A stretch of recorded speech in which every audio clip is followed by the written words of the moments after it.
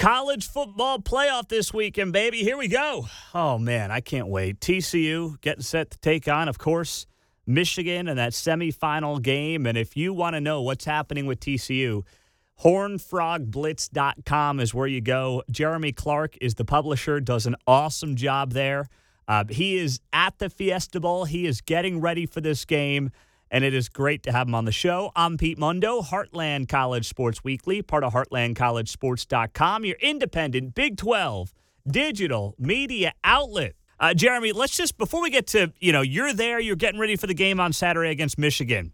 This program, TCU, this year in Sonny Dykes' first season, becoming the first non-Oklahoma team to make the college football playoff from the Big 12. How shocking has this season been to you, and what has that meant to this program and to the people around this program? I mean, I predicted this, Pete. Come on, man. No, I don't think anyone predicted this. I mean, you're talking to the guy that was predicting a floor of 6-6 and a ceiling of 8-4, and I really thought if they finished with that amount of wins, it would be a really good season for them compared to how it's kind of been over the last 4 years. But there is some shock. There is some shock not only from media but fans. I mean, I think even if you're one of those diehard cut me open and I bleed purple fans, you're still kind of a little bit shocked to see your football team playing in the college football playoffs. So I think it's been a lot of excitement. I think people are really just gravitating more to the program. I think if you just go to any of those games this year, there was a lot more excitement. And we all kind of started to see some things in the spring that this could be a really special season. And I'm not saying that anyone predicted this, but I think they all felt that this could be a different season compared to what we've seen, just based on the way the players were practicing. That they looked like they were having fun. There was not so much walking on the eggshells around the program, and really the players just really bought into what Dykes and his new coaching staff are coaching, and I think that's a big part of it, just the early buy-in process. And they had a talented roster, but again, I really didn't think that they were going to be this successful. I did not believe on December 29th I'd be talking to you from Phoenix, Arizona, as TCU's getting ready to play in the college football playoff in a few days. So, yeah, it's been really crazy. I know that no one around the program and no one's looking to make this season in any way an indictment against Gary Patterson. I mean, the guy's got a statue, for goodness sakes. But I do wonder, it kind of, I don't know. Has there been that conversation, Jeremy, where the way this season has gone for Sonny Dykes in his first year with basically Gary Patterson's team, and this team has been stagnant for the better part of, nearly half a decade now under Patterson's leadership? Was it time for just a shakeup, or is it fair to say maybe Gary really did lose his touch those last couple of seasons? I really think it's a combination of both. And, not to talk bad about Gary or anything like that. I was around the man for a long time, but I mean, you could just see some of the things that were happening that maybe the players weren't playing as hard. And I think if you even look at last year, before Dykes got the job, and look at that game when they played Baylor, you lose Gary Patterson, you don't have him on the sidelines, and TCU goes out there and beats the top 10 Baylor team. No one expected that, but everyone started to kind of point and say, was this because Gary wasn't on the sidelines? Was he riding the team too hard? We don't really know the answers to those questions, but you can see what you see now. I mean, there's obviously players that aren't playing as tight. They're playing a lot more loose. They're not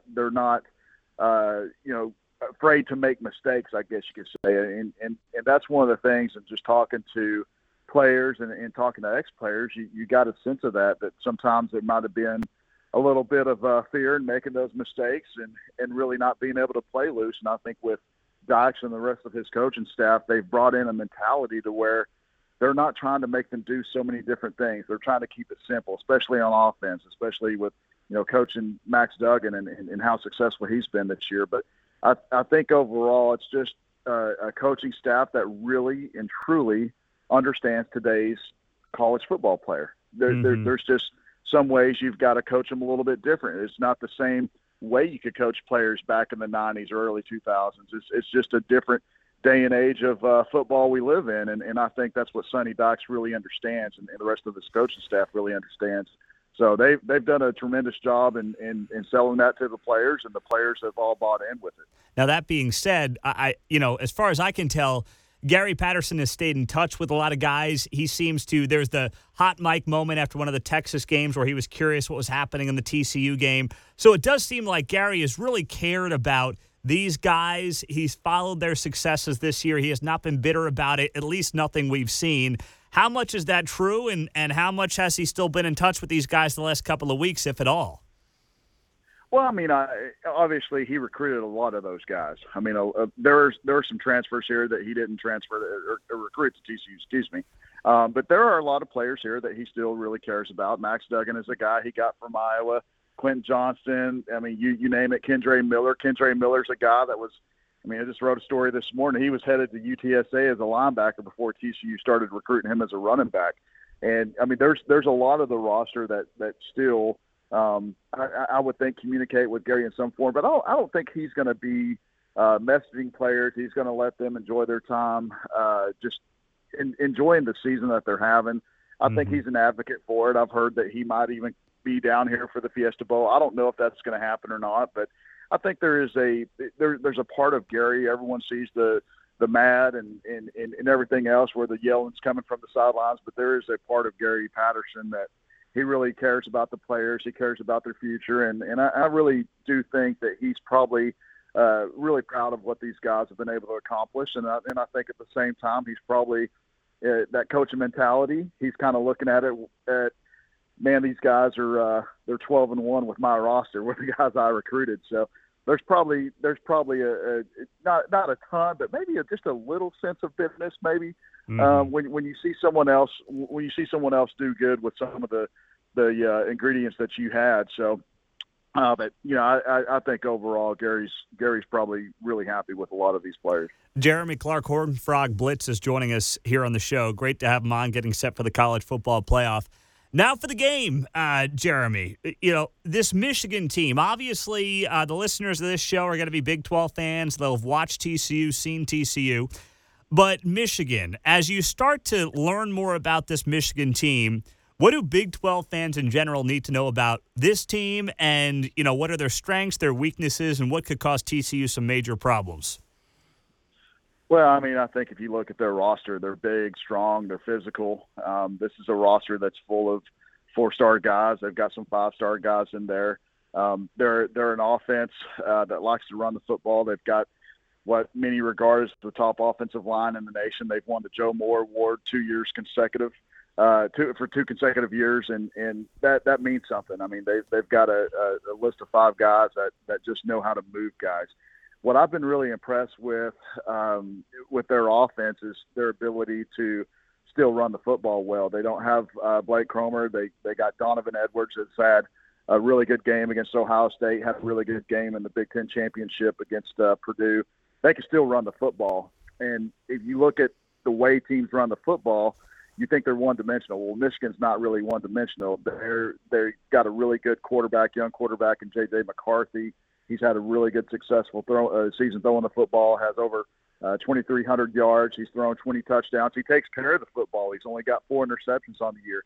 But what I think really makes him dangerous, and really what has some of these TCU defensive players on the eye for is just his scrambling ability. He's really good at making plays with his feet. He doesn't have a lot of rushing yards, but he does have plays that it looks like he's going to be taken down in the backfield, and what could look like a 6-yard loss or maybe a 5-yard loss ends up being a 2-yard gain. So there's ways that he's been able to make plays with his feet that I think is going to be pretty troublesome for TCU's defense. They have been prone to give up a little bit of big plays with quarterbacks that can scramble a little bit, but it's something that's going to be fun, because I think when I look at this matchup, and this is something I thought of even before we saw TCU and Michigan get matched up, is I felt when TCU was in the hunt for the playoffs, I've always felt that Michigan might be the best matchup, because I feel like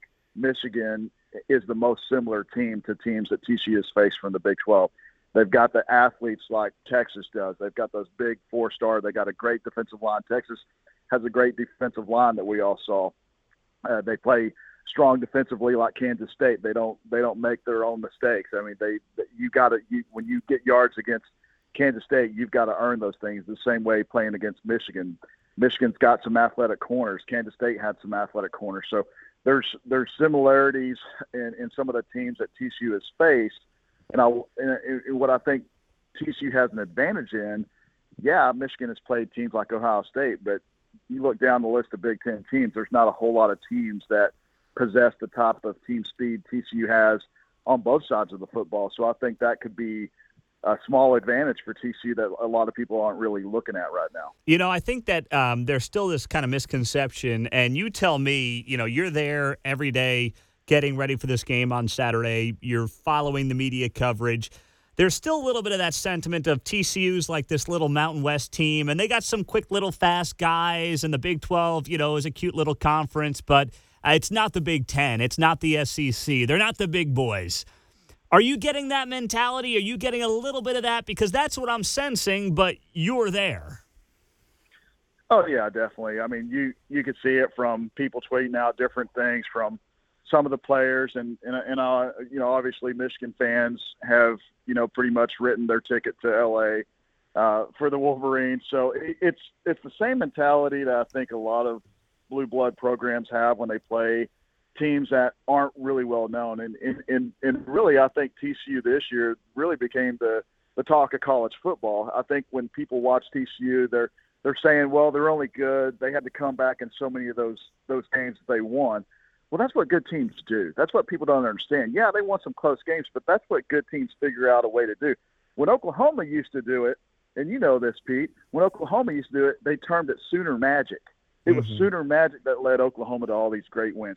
And TCU has somehow found a way to get back in these games.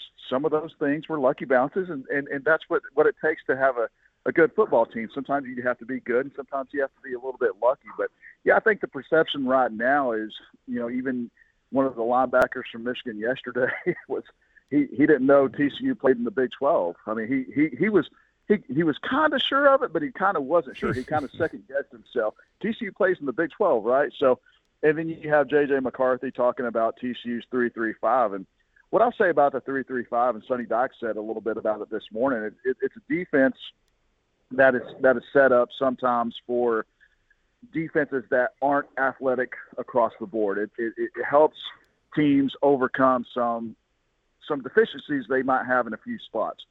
But when you get a 3-3-5 and you have an athletic team like TCU has in basically every position, you've created yourself a really good defense. I think that's what TCU has right now. I think their defensive line has improved a lot. I think their linebackers are playing at a higher level.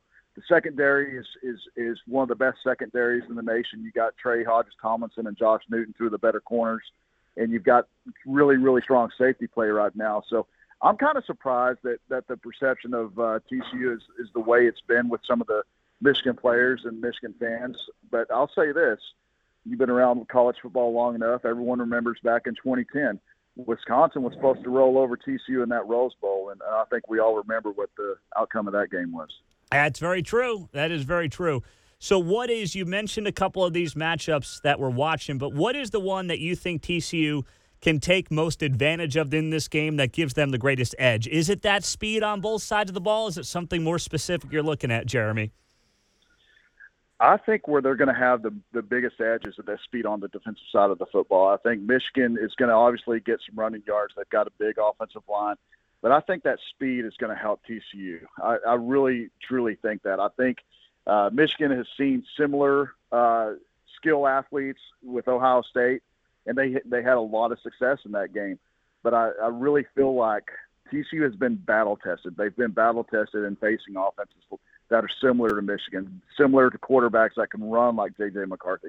I don't think Michigan's going to show them anything that they haven't seen. So I think on the flip side, that 3-3-5 is going to be something that Michigan hasn't seen, along with that team speed.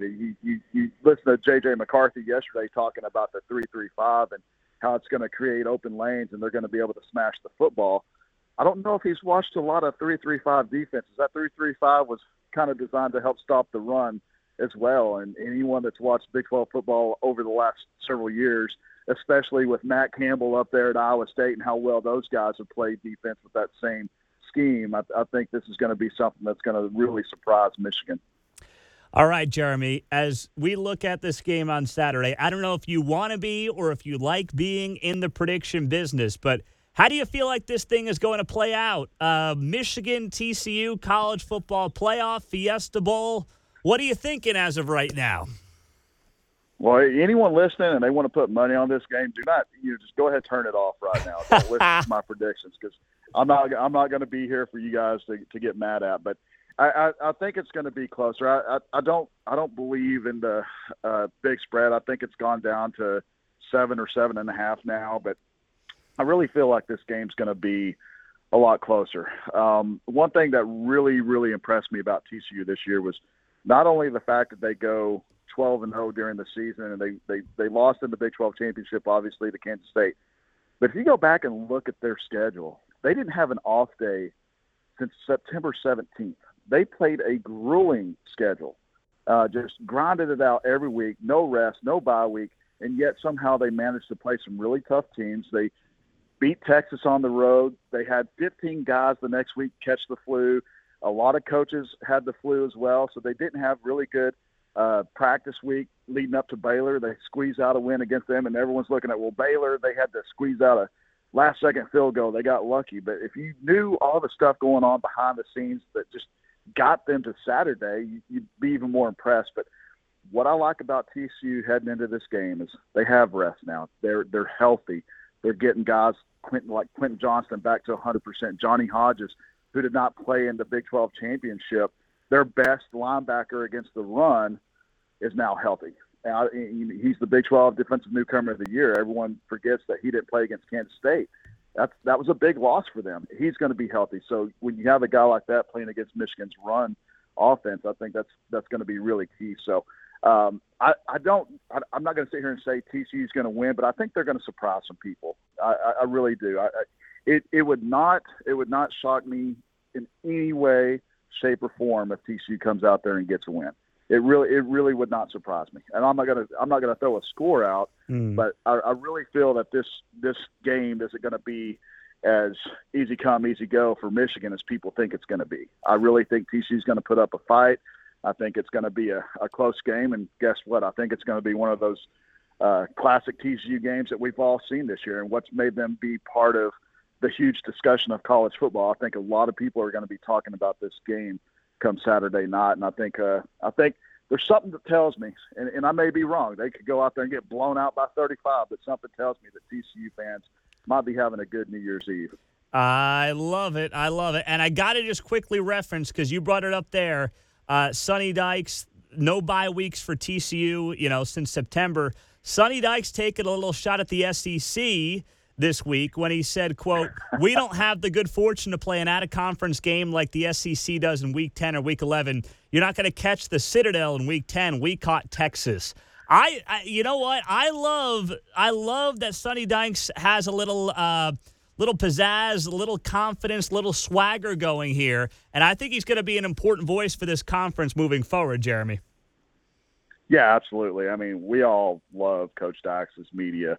He has just become a breath of fresh air. He doesn't really go out there and provide message board material or bulletin board material. Mm-hmm. But he does say some good things. He does say what's on his mind, and I think that's really refreshing. It's good to have a voice for the Big 12 like him, and he's going to be advocating for the Big 12. He's not only great for TCU, he's great for the conference. And I think what we're going to see with TCU over the next few years, especially with Texas and Oklahoma leaving the conference, this is a guy who has always felt that TCU could be on top of the mountain of the Big 12, not only with the facilities and the support he gets from TCU, but being in a talent-rich area like DFW.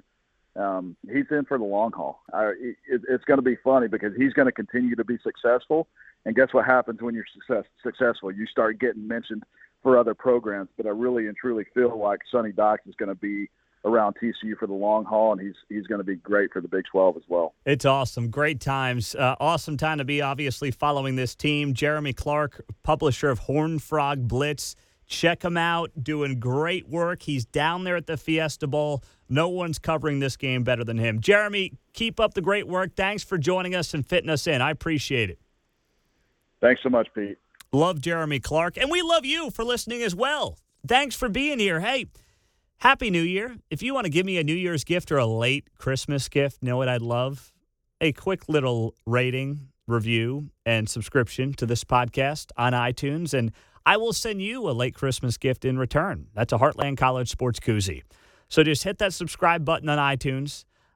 Leave me a rating and a review, 5-star, please. And then a nice little, just something a little nice in the comments there would be great. Much appreciated. Then send me a screenshot of your rating and review to Pete Mundo, MUNDO, at heartlandcollegesports.com, and we'll get you hooked up with that free Heartland College Sports Koozie, which I'm putting in the mail. Put them in the mail every single week. So thank you, guys. Enjoy the college football playoff. We'll talk to you on the podcast, also on YouTube after the game on Saturday. Looking forward to that, and we'll talk to you then. Take care.